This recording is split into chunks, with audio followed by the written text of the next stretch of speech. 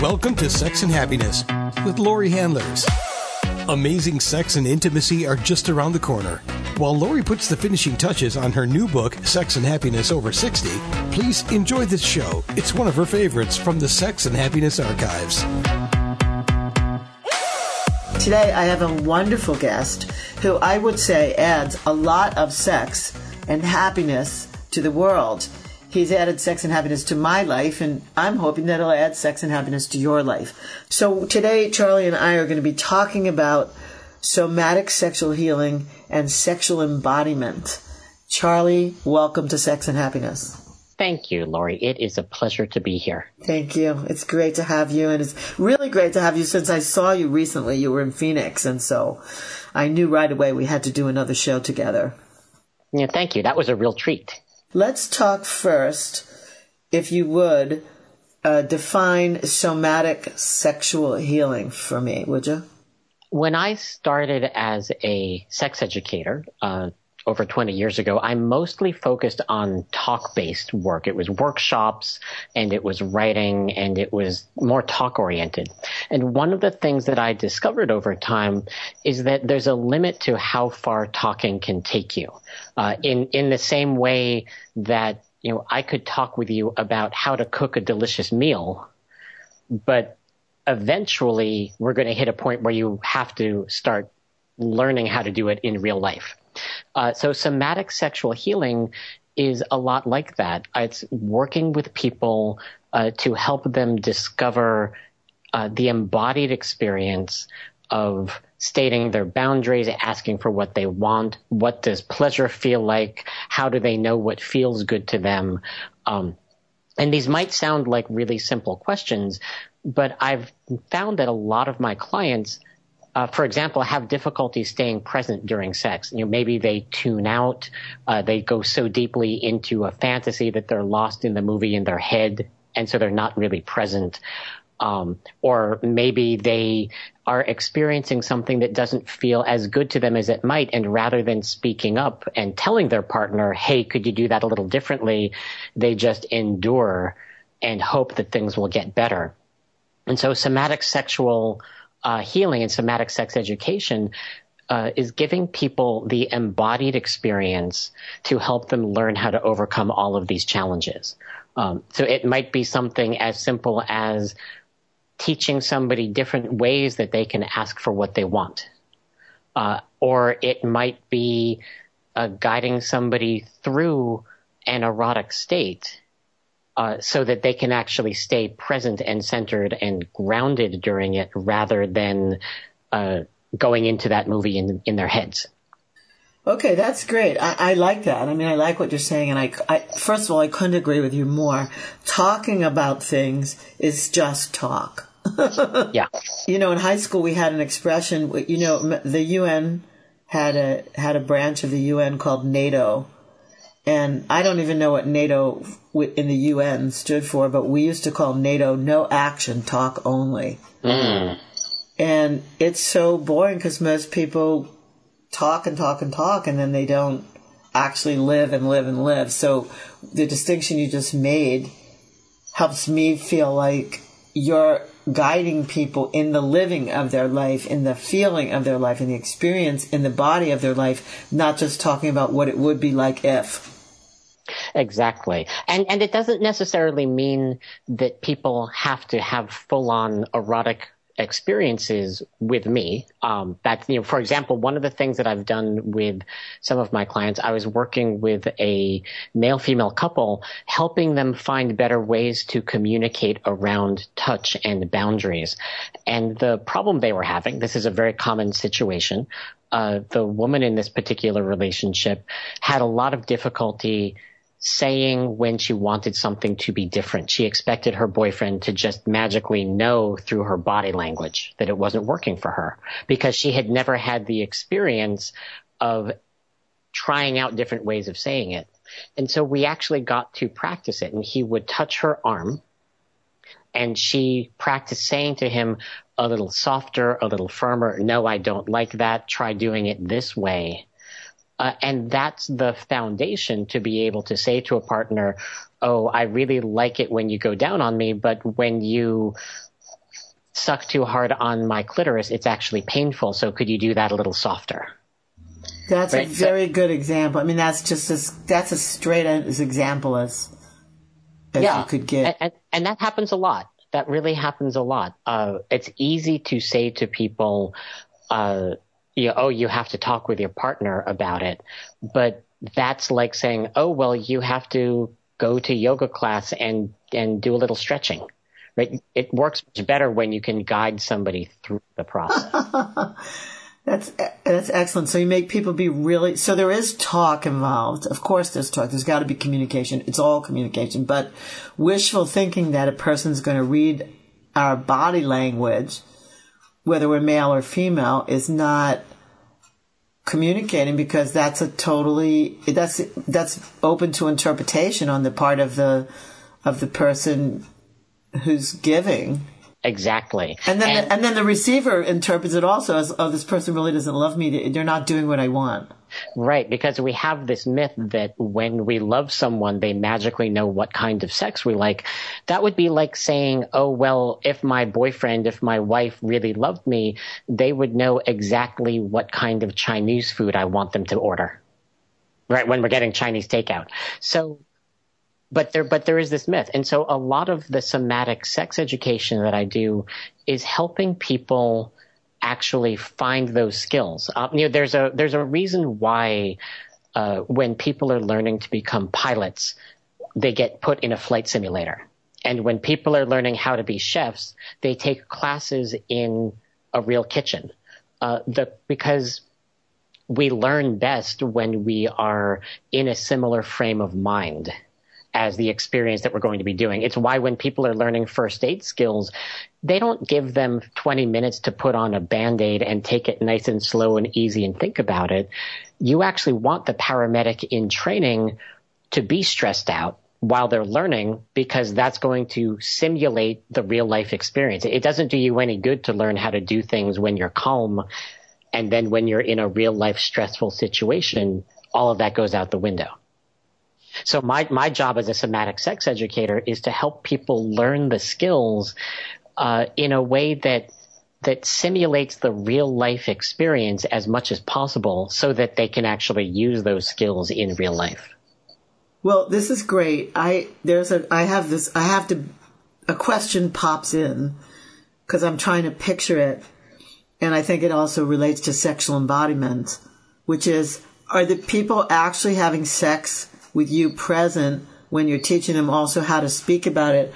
Or is it a conversation? This is where my mind's going. Or is it a conversation where you meet with one partner and you say, well, what is it that your partner does or doesn't do well in sex that you were wishing he or she would do different? And then you meet with the other partner and find it out, and then you have the conversation with them.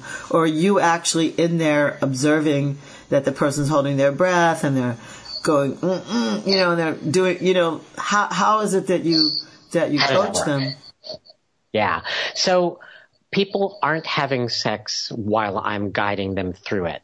Although there are some somatic sex educators who do that work. That's not what I'm drawn towards doing. Okay.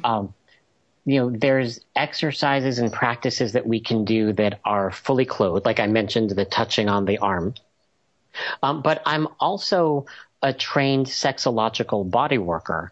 Sexological body work is a training that was developed by Joseph Kramer a while back in San Francisco.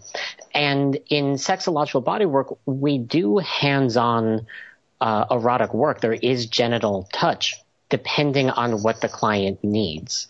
And there's different ways that we can do that. For example, there's a modality that we sometimes do called pleasure mapping, which is erotic massage. It's all hands. I stay fully clothed, and all touch is one way, and I'm wearing gloves. So there's a very clear boundary and container for this work. But with pleasure mapping, it's amazing how many people don't know how to describe what kinds of sexual stimulation feel good to them.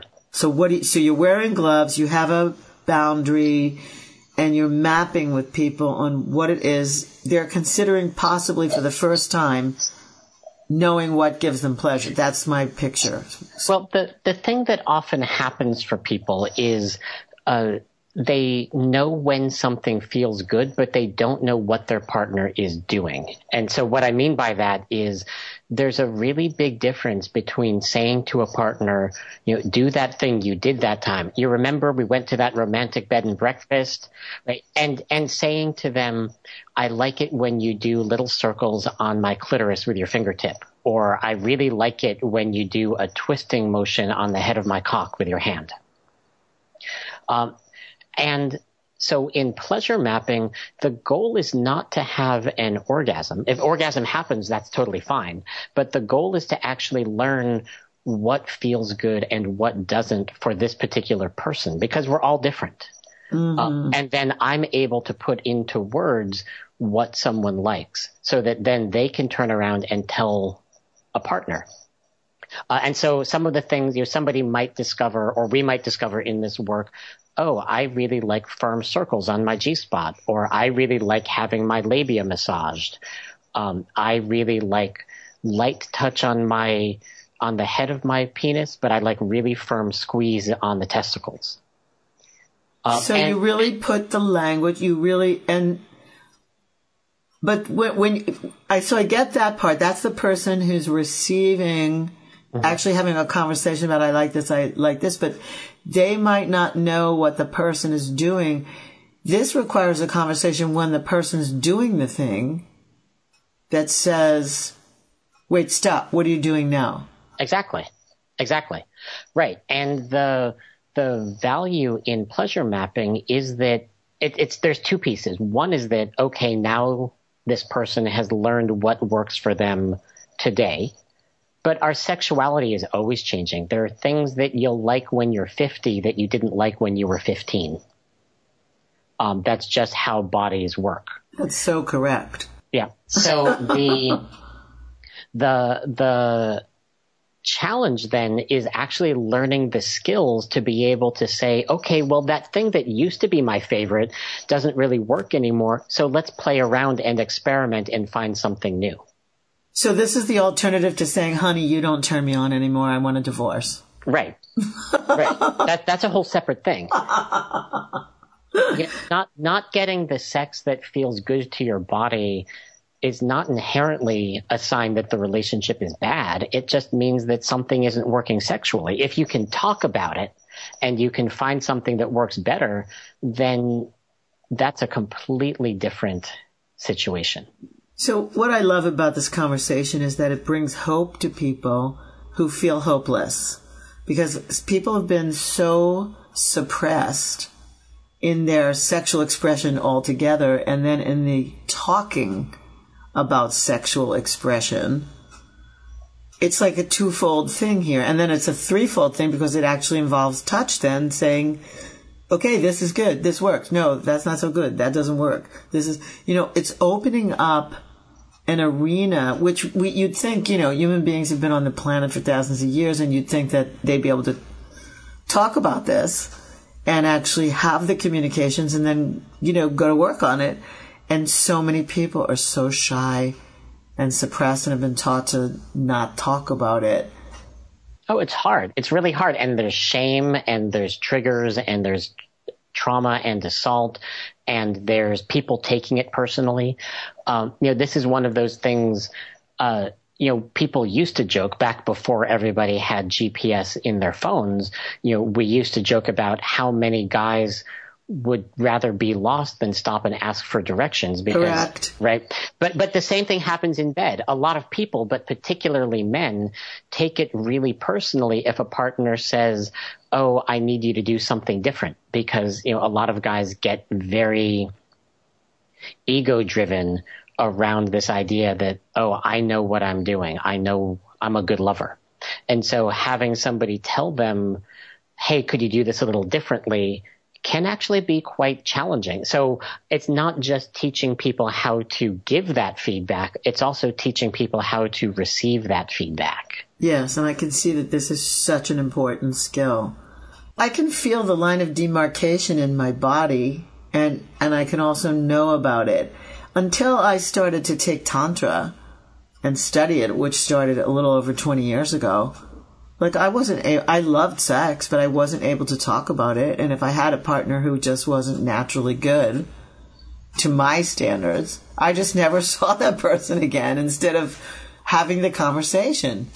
You know, I was really attracted to you, and then like you kind of sucked in bed, you know. So. Yeah. And the thing is, those are skills that most people can learn. Now, whether it's your job to teach them that, that's up to you to decide, because that's going to depend on your relationship to them. But, I think at least knowing that you have the choice of teaching somebody those things, even in a one night stand, being able to say to a partner, that's a little too hard. Can you do that softer? Or that's a little too soft. Can you do that harder? Right. Well, look, if you committed yourself already to the one night stand, you might as well get pleasure from it. That's the way I look at it. You know? Exactly. The other thing I really like about what you mentioned, Joseph Kramer's work, and his work with Annie Sprinkle, is in lingam massage and yoni massage, which I do quite often, and I do classes in it, especially when I take people away to hedonism, and I just recently did it at Desire Resort in Cancun. I love that they took the time to name all the strokes something that has some fun in it. Yes. So I could say to someone, and I think before we started the interview, I told you I just recently was with a partner who had never experienced anal. And first I did Joseph Kramer's lingam massage. Mm-hmm. And so I would say to him, now I'm doing this. Is it good like this, or do you want it harder or softer or slower or faster? And then he would say, oh, that's so good. Like, no one's ever touched me like that. And so here's a way that people could do something similar at home.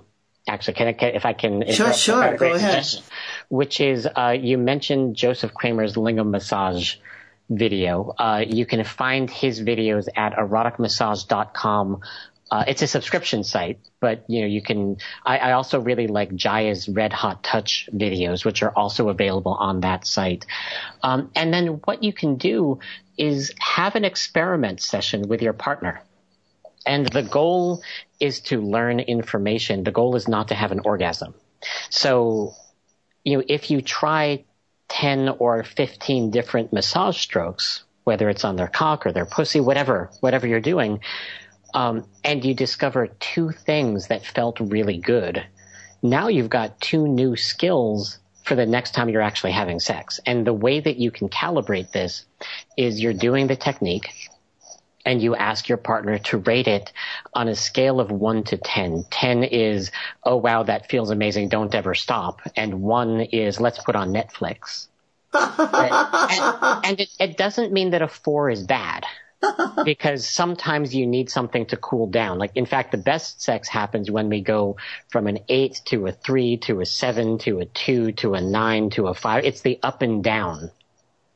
Just like being on a roller coaster, it's sure. Up, down, rather than all up or all down. Sure, and it's also the element of surprise. Yeah, exactly. And not being able to anticipate, Exactly.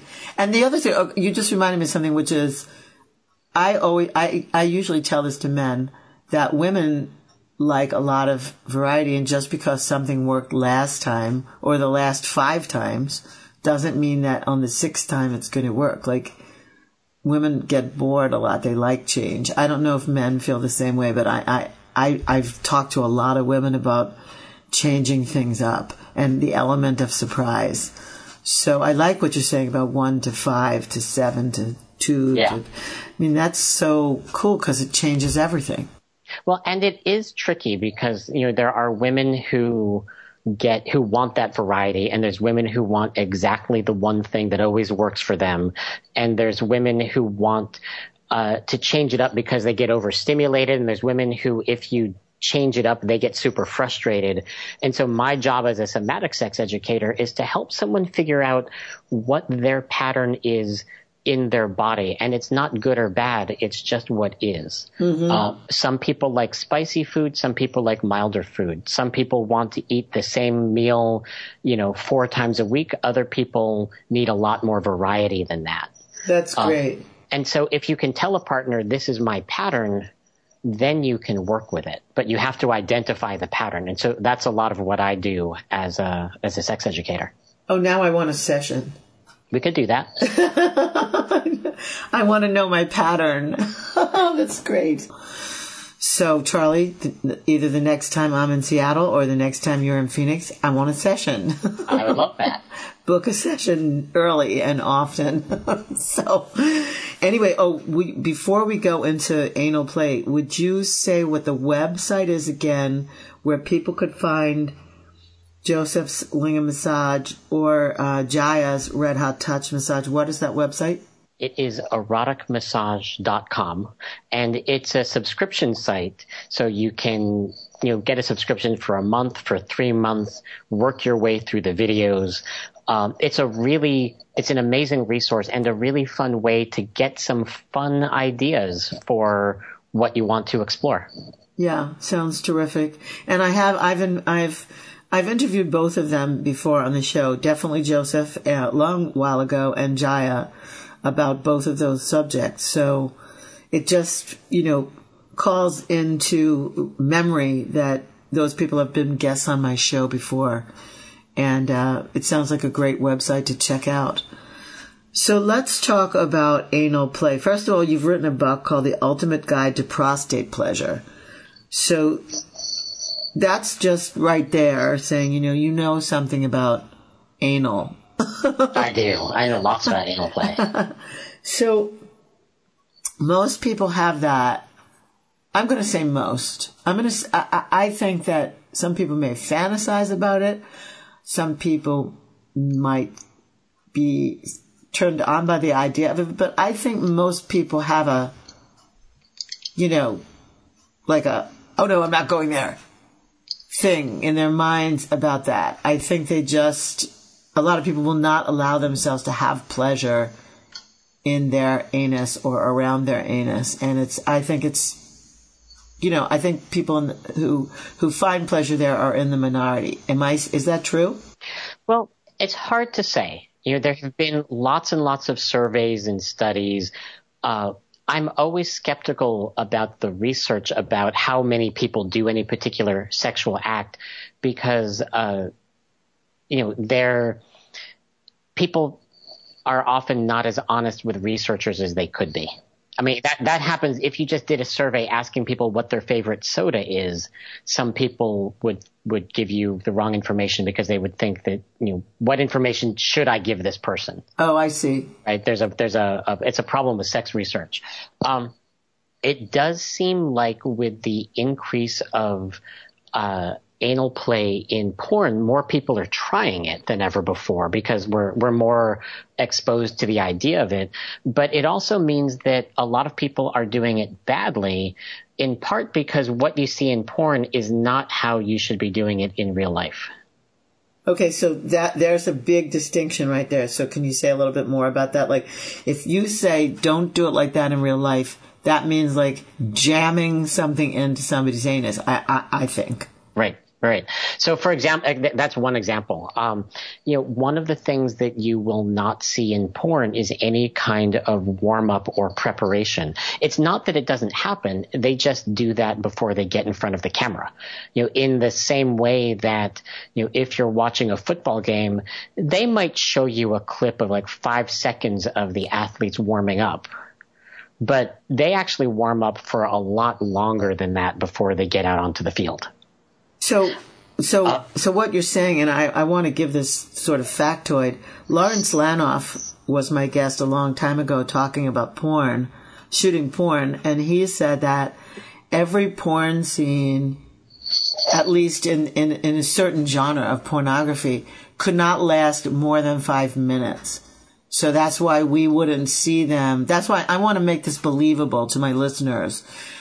That's why we wouldn't see them putting on lubricant and warming a person up and getting them excited, etc., because that wouldn't fit into that 5-minute window of opportunity that they have to shoot a porn scene in.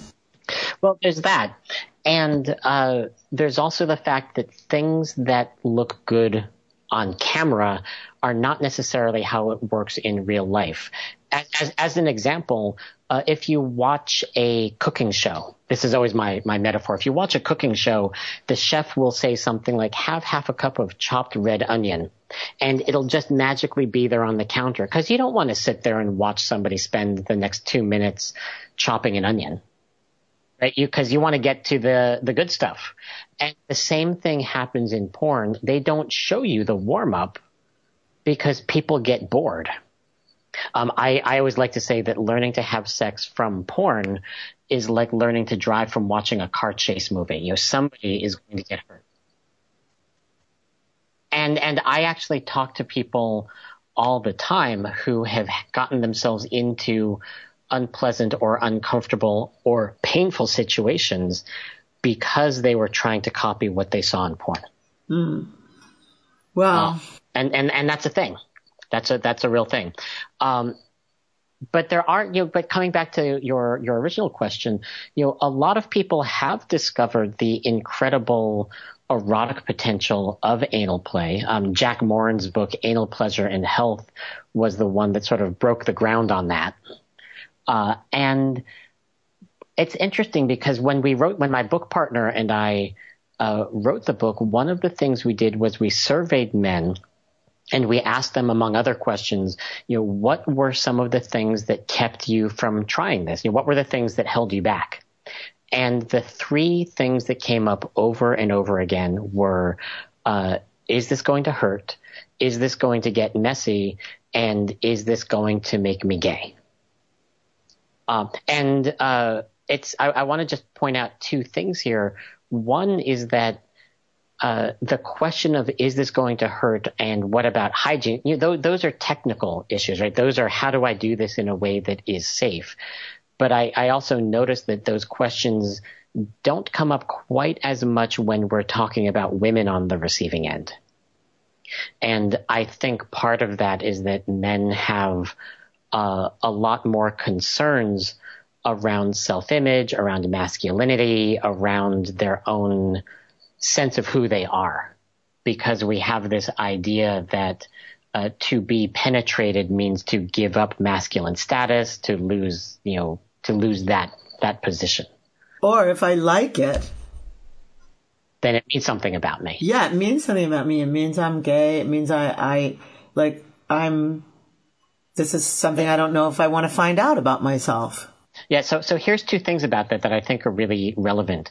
A while back, the Center for Sexual Health Promotion in Indiana University, they did a survey. They asked over 2,000 gay men to talk about their most recent sexual experience.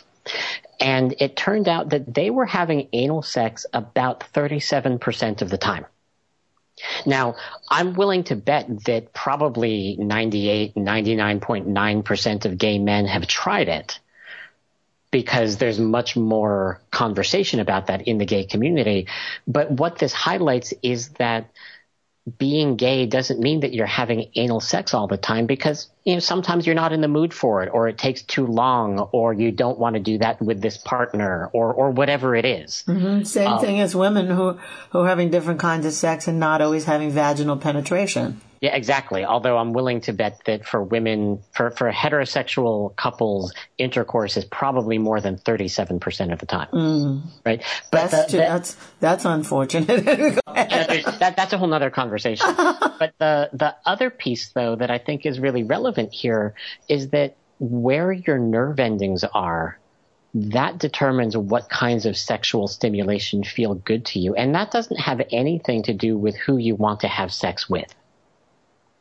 Okay, say that again. Wait a minute. This is good. Right. So what kind of things feel good to your body? That's because that's where your nerve endings are. Who you want to have sex with, that's your sexual orientation. And those are two different things. That's great. So for example, if a man and a woman are, if she's wearing a strap-on dildo and he's receiving anal penetration, that is still heterosexual sex because it's a man and a woman. Mm-hmm. And he just happens to be liking, or maybe not, but... But that's just what works for him. Yeah, exactly. And the flip side to this, of course, too, is that there's nothing wrong with being gay. So that's another piece that I think is also relevant. But the fact is that the anus is full of exquisitely sensitive nerve endings. For many people, it likes lots of different kinds of touch. And in my world, anal sex is not anal intercourse. Anal sex is any anal erotic contact. So tickling around the outside while you're giving your boyfriend a blowjob, that counts as anal sex. Anal intercourse is a subset of that. Mm-hmm. So if somebody says to me, "Oh, I really like anal sex," I still don't know exactly what they mean. Right. I understand, because there's so many different things that can happen, so many different things that can be done, and there's so much different stimulation. So, and also there's a whole spot inside the anus that's kind of like the G-spot. There is like the men's G-spot. I hate calling it G-spot, but I also don't like calling it sacred spot. I don't know. There's a spot in there for men that is the equivalent of what it's like to touch a woman in that place that's different from touching the clitoris. It's inside the vagina, hidden away, and it's called the G-spot or the sacred spot. Men have that. Right, it's the prostate. Pardon? It's the prostate. The prostate. And some people call it the P-spot, and some people call it the male G-spot. I just call it the prostate and leave it at that. But that's me. It's all but good. Women also have a spot inside them that significantly can touch their G-spot from a different angle. Yeah. In fact, a lot of women who I've talked with have said that they really enjoy G-spot stimulation through anal penetration. And a couple of women I've talked to have said that they prefer it just because of the angle. In fact, one friend of mine told me that she has better orgasms through anal intercourse than vaginal intercourse just because of the angle that she's at. Mm-hmm. Right. And that's just the way her body is shaped. I'm not saying that that's going to work for everybody. But here's what it does. It opens up a conversation that has more possibility in it than people just saying, "Oh, anal. Oh, I love anal sex," and we don't know what we're talking about or what they're talking about. Yeah. Just knowing that there's all these options, you could, what you said, tickling around the opening, or having penetration with a dildo, or having penetration like intercourse from a different angle, or whatever. Like, you're just opening up all these possibilities that I imagine many of my listeners have not even considered. And that's what's so important about this conversation. Exactly. And the fact is, some people only enjoy anal stimulation when it's a side dish, right? Like, I really like anal play when I'm also using a vibrator on my clitoris, or when I'm also getting a blowjob, whatever it is. And that's another thing that you won't see in most porn, because most porn, anal sex is all about anal intercourse and there's nothing else going on. And if for you, anal play is a side dish and you're trying to make it a main course, you're not going to be satisfied with that. Well, this is great, Charlie. We're kind of out of time. We don't have time to explore it even more. Although I do, I just want to take a couple minutes to talk about the other two concerns. One concern is it going to hurt? And the other one is it going to get messy? Okay. I don't feel we can leave this conversation without saying something about those two concerns. Okay, great. Well, the is this going to hurt? Anal play never has to hurt. If you're having discomfort, if you're having pain, it means that something needs to change, whether that means you need more lube, you need a different position, you want to use a vibrator to increase the erotic sensation.